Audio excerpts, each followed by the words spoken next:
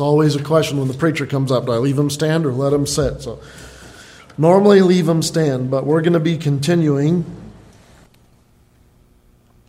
in church membership.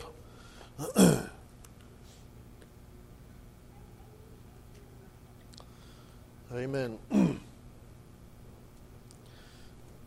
I'm reminded, after singing some of those songs, the Bible says, and boy, Christians like to go there, but we like to go there when it doesn't mean anything or when it means everything. And the verse that says, that Bible says, I will not give you more than you can bear. And we think that means in our strength. And that's not what that means.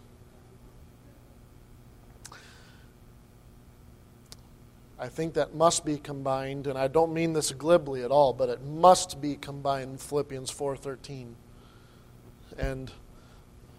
and several other rich verses in the book of Philippians that promise God's strength to us and God's help to us.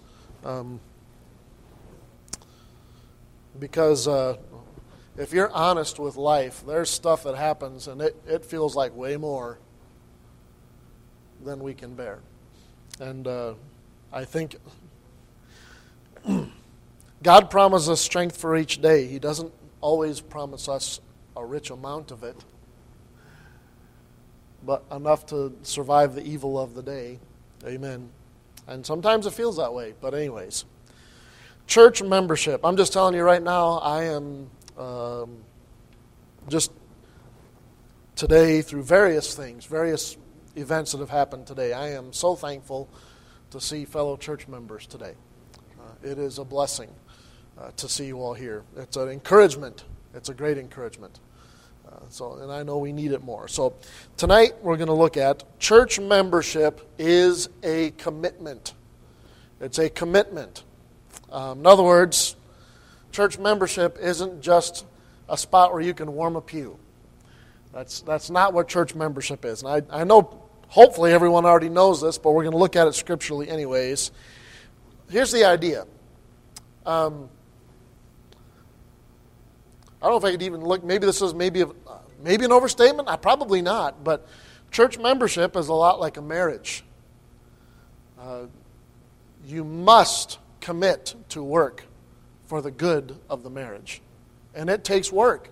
I'm just telling you, humans are humans, and sometimes even a good marriage is something that needs work and effort and toil and hardship and rocky times and all that other stuff.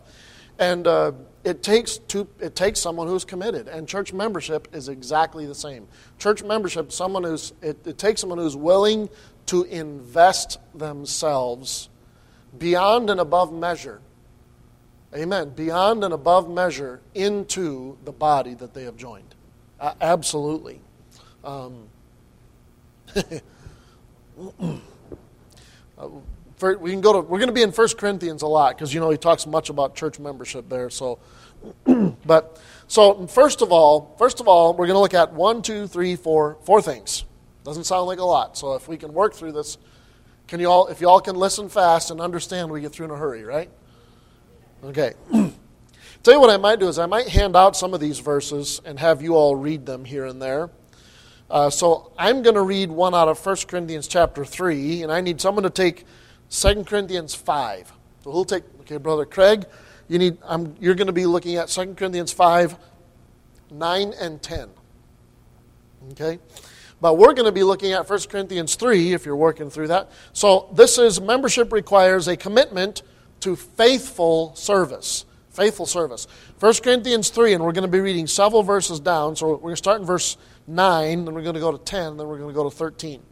So, for we are laborers. What's the next word there if you're looking at it? Together.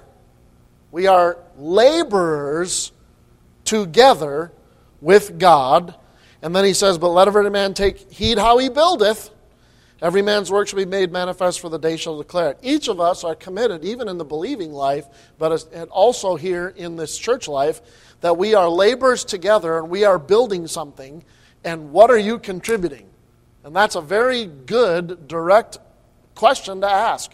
What are you contributing by your Christian life? What are you contributing by your church life? We are laborers together with God. Amen. It's going to take some effort. It's going to take some commitment. Now let's read that 2 Corinthians chapter 5 passage, Brother Craig.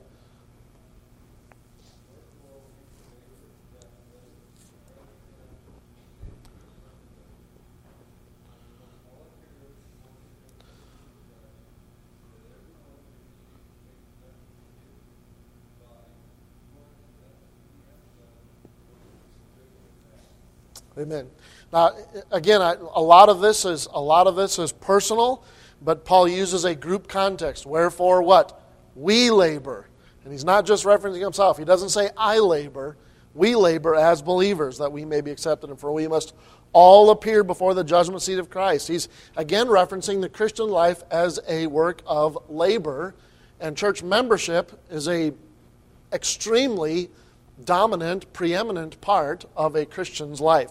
And it's going to take faithful effort and labor on your part. Now, for some, what kind of labor is there in a church? There's tons. There is tons. And as a matter of fact, it might be time again. I think it was, was it last year, Miss Naomi, that we sent out the little prayer sheets for people to pray? Okay, it's probably time to do that again. So we need people who will be prayer warriors. I do not in the least discount prayer. As a matter of fact, I'm even looking at our service time and trying to determine when we can actually come up with a better corporate time of prayer as a body, because that's evident in the New Testament, that the church met and prayed together. And I think the reason many people have begun to steer away from it is because we switched from prayer time to prayer request time. Does that make sense? And so instead of actually praying, it turned into more of a, let's talk about all the bad things that are happening to me, instead of actually getting down to the work of prayer. And there's nothing wrong with sharing our hardships and hard times, but I am in my mind considering that there needs to be a time of corporate worship. That's what they did in the New Testament. Corporate prayer. That's what they did in the New Testament. And those things are going to take labor. I'm telling you, I beg for people to pray for me. And it's one of the greatest things to hear is I heard from one of our it's hard to say, one of the more senior members of our population. That still could be, whatever it is, you get the picture, who told me they were praying for me today. I'm telling you, that's a blessing. I get other preachers telling me that, that's cool. I get a text from a few preachers about once a week telling me they're praying for me, and that is a blessing. I enjoy it. But when you get to hear it from a member, somehow there's a little extra there, because they know me a little better than some of those preachers do. So appreciate that. And guess what? Everyone else here wants to have the same thing. So prayer. We have to have, now we got this, extra sanitization process. And I'm going to just tell you, Brother Harris does a lot of that himself. So we go through and clean, and then Brother Harris goes through and does all the sanitization of all the surface. That's kind of interesting. We sanitize all the surfaces, but COVID gets spread through the air. But anyways, who knows? But anyways, so we do all that stuff. I mean, it's amazing.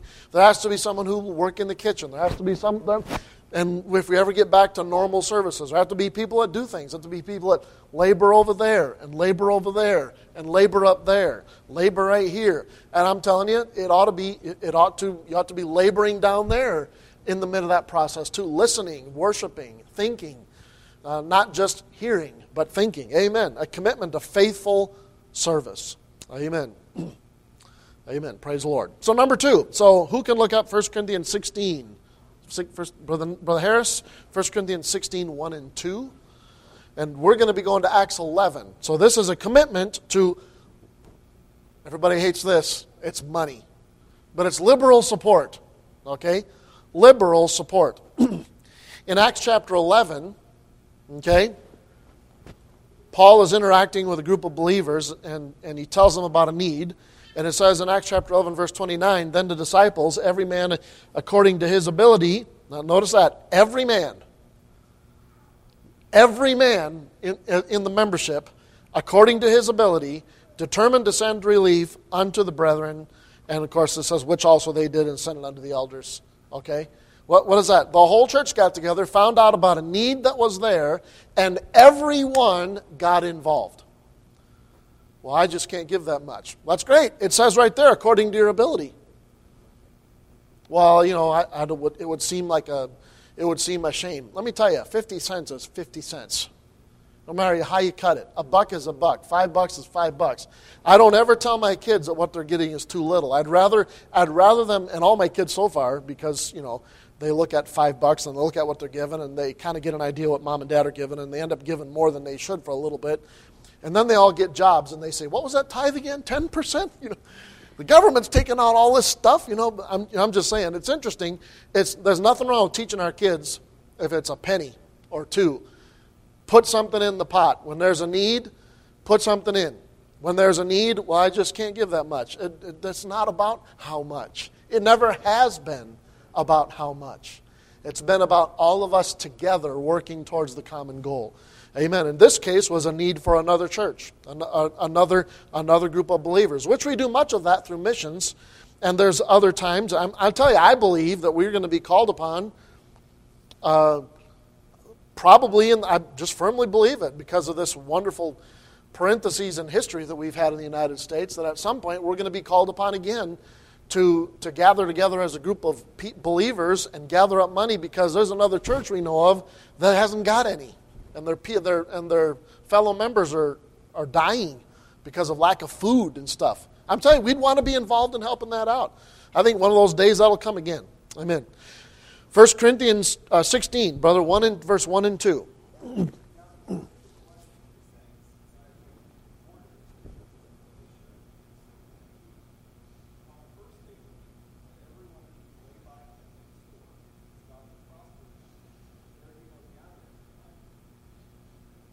Amen. And this is, again, referencing to, I'm pretty sure this is referencing a missions endeavor, or at least an endeavor for another group. But again, what is it talking about? Every one of you being involved in the collection that happens once a week. Do we do a collection once a week? Yeah, we do. Now, we have these wonderful various realms of way of doing that now, but we have a collection once a week, and here we go.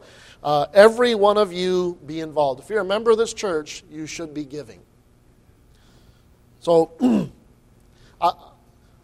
one of the pastoral philosophies that has been passed on to me, and I tend to agree with it, is if we have someone, a member of the church, who has not given and is not giving and has a means of income, and then they have a need and they request it upon the church, I am first going to be talking to them about giving.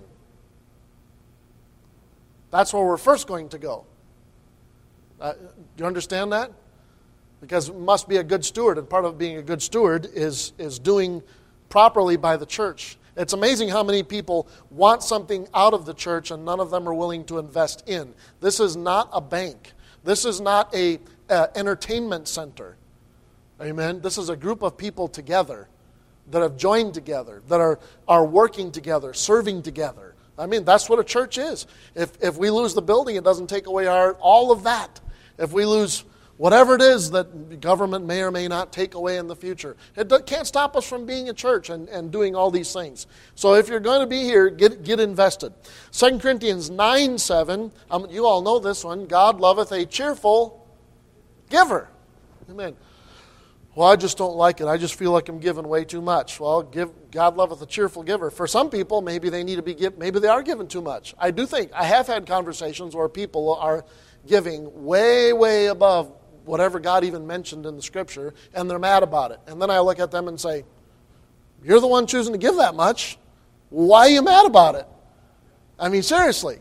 Lower your, what would be your, there are times, can I just say it? There are times when what you give to the church needs to go down. Remember the other verse we just read? According to his ability. When your ability diminishes, so does your giving. When your ability increases, so does your giving. Amen. That's a common sense thing. Amen. God loveth a cheerful giver. Amen. So, commitment to faithful service, a commitment to liberal support. Okay, so who look up 1 Thessalonians 5 for me? 1 Thessalonians 5. Okay, Brother Darrell, 1 Thessalonians 5, you're going to be in 12:13. We're going to go to Hebrews 13:17. This is one I have to do because it's in here, and it is true. Okay? He uses the word a commitment to loving submission. And I don't like it, but it is somewhat true. Hebrews 13:17 says, obey them that have the rule over you and submit yourselves. Now, I'd like to go read the rest of that verse, honestly, because he only uses that little tidbit, and I like the whole verse. Hebrews 13, verse 17. Obey them that have the rule over you and submit yourselves, for they watch for your souls as they that must give account, that they may do it with joy and not with grief, for that is unprofitable for you. Amen. That's a good thing. So one of the things, a lot of times we get upset because human leadership is faulty. Can I just tell you all something? I'm going to reveal this great truth, and I'm sure you've probably never heard it before in your whole life. Human leadership is faulty. There is no perfect human leadership, not even in the pastor's office. It's still human leadership. Now, hopefully, and by God's grace, he's, the pastor, and even, when I have meetings with the group, and they can tell you, the men who have been on the deacons and who have been trustees can tell you that there are many, many decisions that we don't walk out of that room until every man has spoken. Because I'm not the smartest guy in the room on everything, on most things. And I want to hear what they have to say. And even looking at all this COVID stuff, I'm not making decisions based on some scary thing. I'm based decisions on, I'm trying to do what's best for the people. I'm caring for people's souls. Somewhere in here there's a balance between making sure nobody's sick and making sure that we are able to meet. And I'm just telling you, it's no fun. I don't like any of the decisions. I don't like doing it. I don't ever want to do it again. Looks like I don't really have much of a choice on that. But hopefully, most men in leadership are doing that. So obey them that rule of you and submit yourselves, for they watch for your souls. A commitment to loving submission. So sometimes you don't agree with where leadership is going. That's always going to happen. That's always going to happen. Okay, I didn't agree with everything my parents did.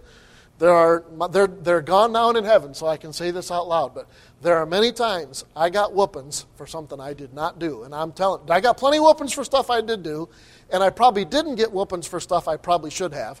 So it probably all balanced out in the end. But there were times where I got a whooping for something. I finally just said, "Fine, I did it," just to get the whole mess over with. I'm just telling you. But I didn't do it, and it wasn't me. But because human leadership is faulty. Ta-da! Big revelation. Humans are going to mess up. Okay, but anyways, Brother Darrell, do you have 1 Thessalonians 5, 12, and 13?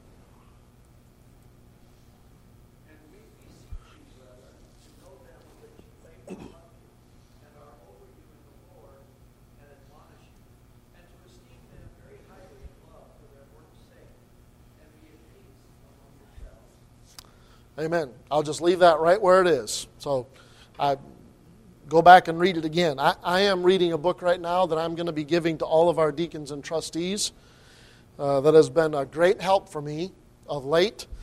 And it's called Dangerous Calling by a man named Paul David Tripp. And he discusses this very thing very quite clearly. And I'm going to be I'm giving our men this exact same book. So a commitment to loving submission. Fourthly, we're on the last one. Can you believe it? Just shake your head like this, because I know most of you can't. But anyways. All right. So I need someone to look up 1 Corinthians 10, 21. Brother John, 1 Corinthians 10, 21. And I need someone to look up 2 Corinthians 6, 16. Okay, Brother Greg? Okay. That's 2 Corinthians 6, 16 for you. Brother John, you're 1 Corinthians 10, 21. Okay, so this one is a rough one. Okay, this is a commitment to preserving sanctification. Or it's a commitment to seeking to be godly as a group. So I'm going to be reading you 1 Corinthians chapter 3. Listen to this. Know ye not. Now this is interesting. Another one of these verses that I've had to pay attention to pronouns. 1 Corinthians 3, 16 and 17. Know ye not that, is anybody looking at it? 1 Corinthians 3, 16? Know ye not that what? What's the next pronoun? Ye. That's a plural pronoun. That's plural. Know ye not that ye, plural, are the temple of God, and that the Spirit of God dwelleth in you, plural. That's amazing.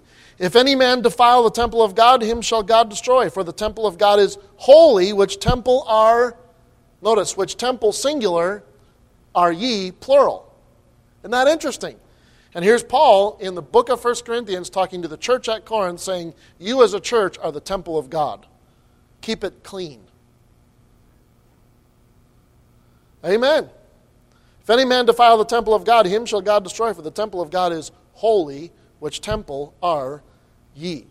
Whew, that's kind of tough.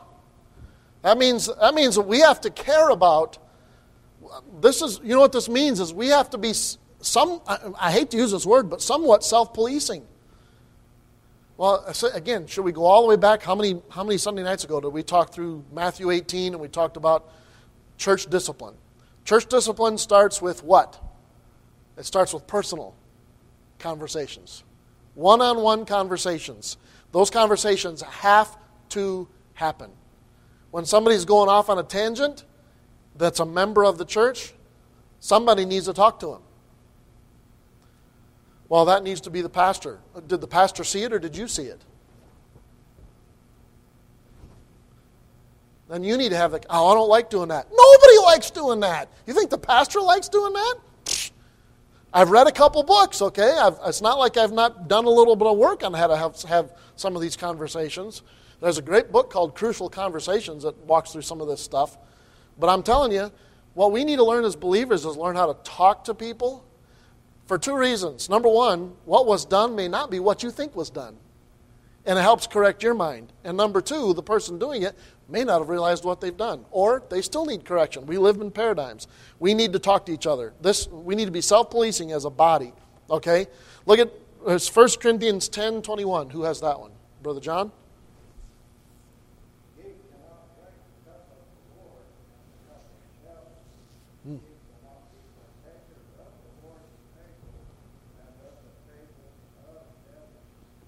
Amen. That's pretty clear. Now, and we could carry this reference. Of course, we're right around those chapters dealing with some of the Lord's Supper also.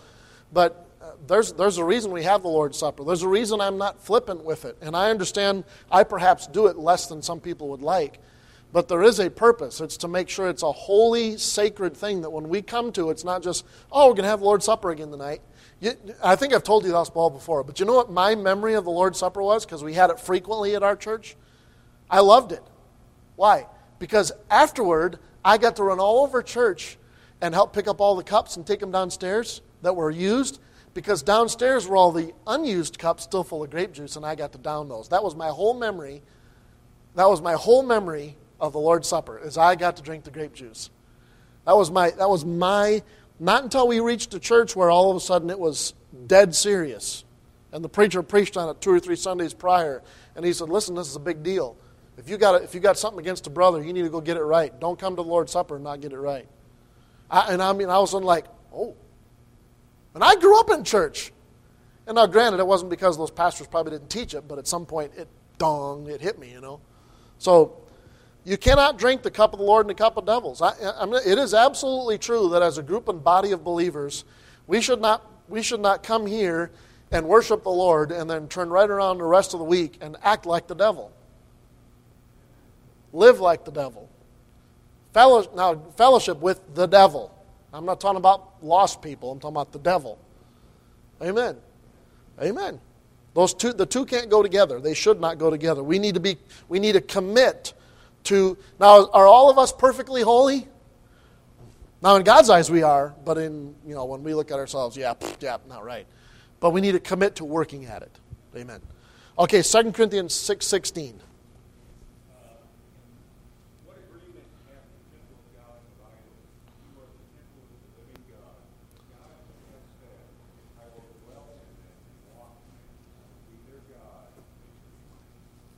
Amen. Can I just tell you, sometimes, and I say this from experience, sometimes living and doing right is the hardest thing you've ever done in your life. If you've not been there, I hope you'd never have to face it. But I'm just telling you, I see Brother Chester back there shaking his head. There are times when doing right and living right and keeping my trust in God and waking up and doing the next thing I'm supposed to do is absolutely the hardest thing you have to do. But it's worth the commitment, whether I feel like it or not. Why? Because this body, this group of believers, needs to be committed to preserving the idea of holiness. Not just inside this 6 o'clock to 7 o'clock hour on Sunday night, but on Monday 24/7 and Tuesday 24/7. And it's why the preacher cautions you on what you listen to. And I don't mean just music, by the way. You know, be careful who and what you're listening to, the influences that you're listening to. Is it all wicked and evil? No, it's not all wicked and evil. But there is wickedness and evil out there, and don't for once think that it's not. Let's just be serious. If you think that there's not an agenda in most movies that are out there, you're a little bit naive. Okay?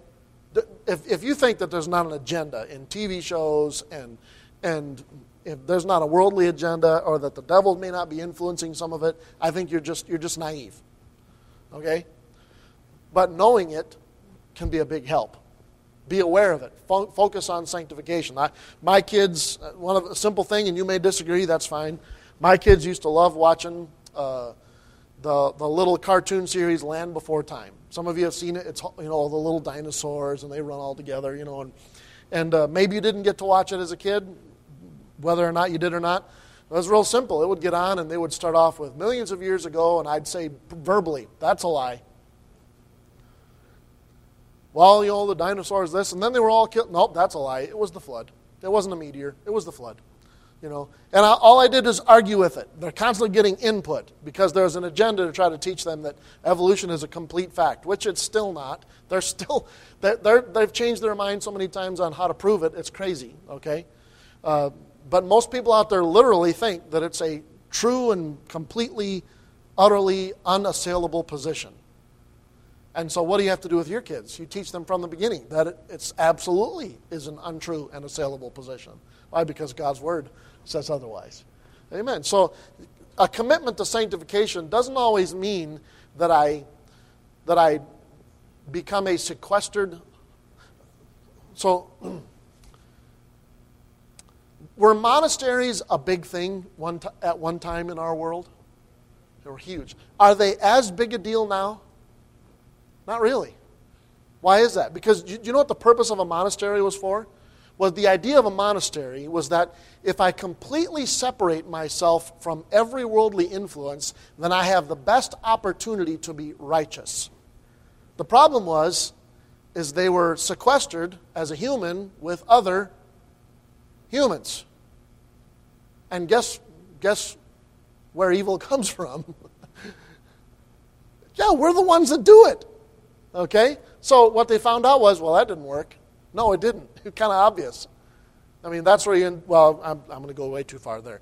And somehow I think as believers, we think the same thing. Well, if I just completely close myself off from every possible worldly influence and, don't talk to the neighbor that thinks that and don't listen to those people that think that. And what happens is we shut all these doors and we make ourselves completely useless for the gospel.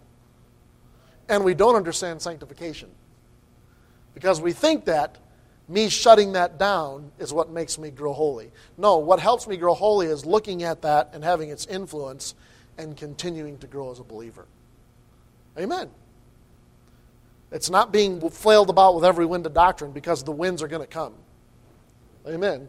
It's learning to stand as an oak tree in the midst of the storm, in the midst of all the false doctrine, in the midst of all that. That's how I grow as a believer, is by being in the world, but not of the world, which is exactly biblical. Amen. Amen. So, I close that page, but repeat the four things one more time. Church membership is a commitment to faithful service, a commitment to liberal support, a commitment to loving submission, and a commitment to preserving sanctification. Amen. Next week, we'll be on our last one, and it's a good one. Church membership is a cause. Everybody likes a cause. Amen. Let's pray. Dear Father, we thank you for the day. We'd ask that you would bless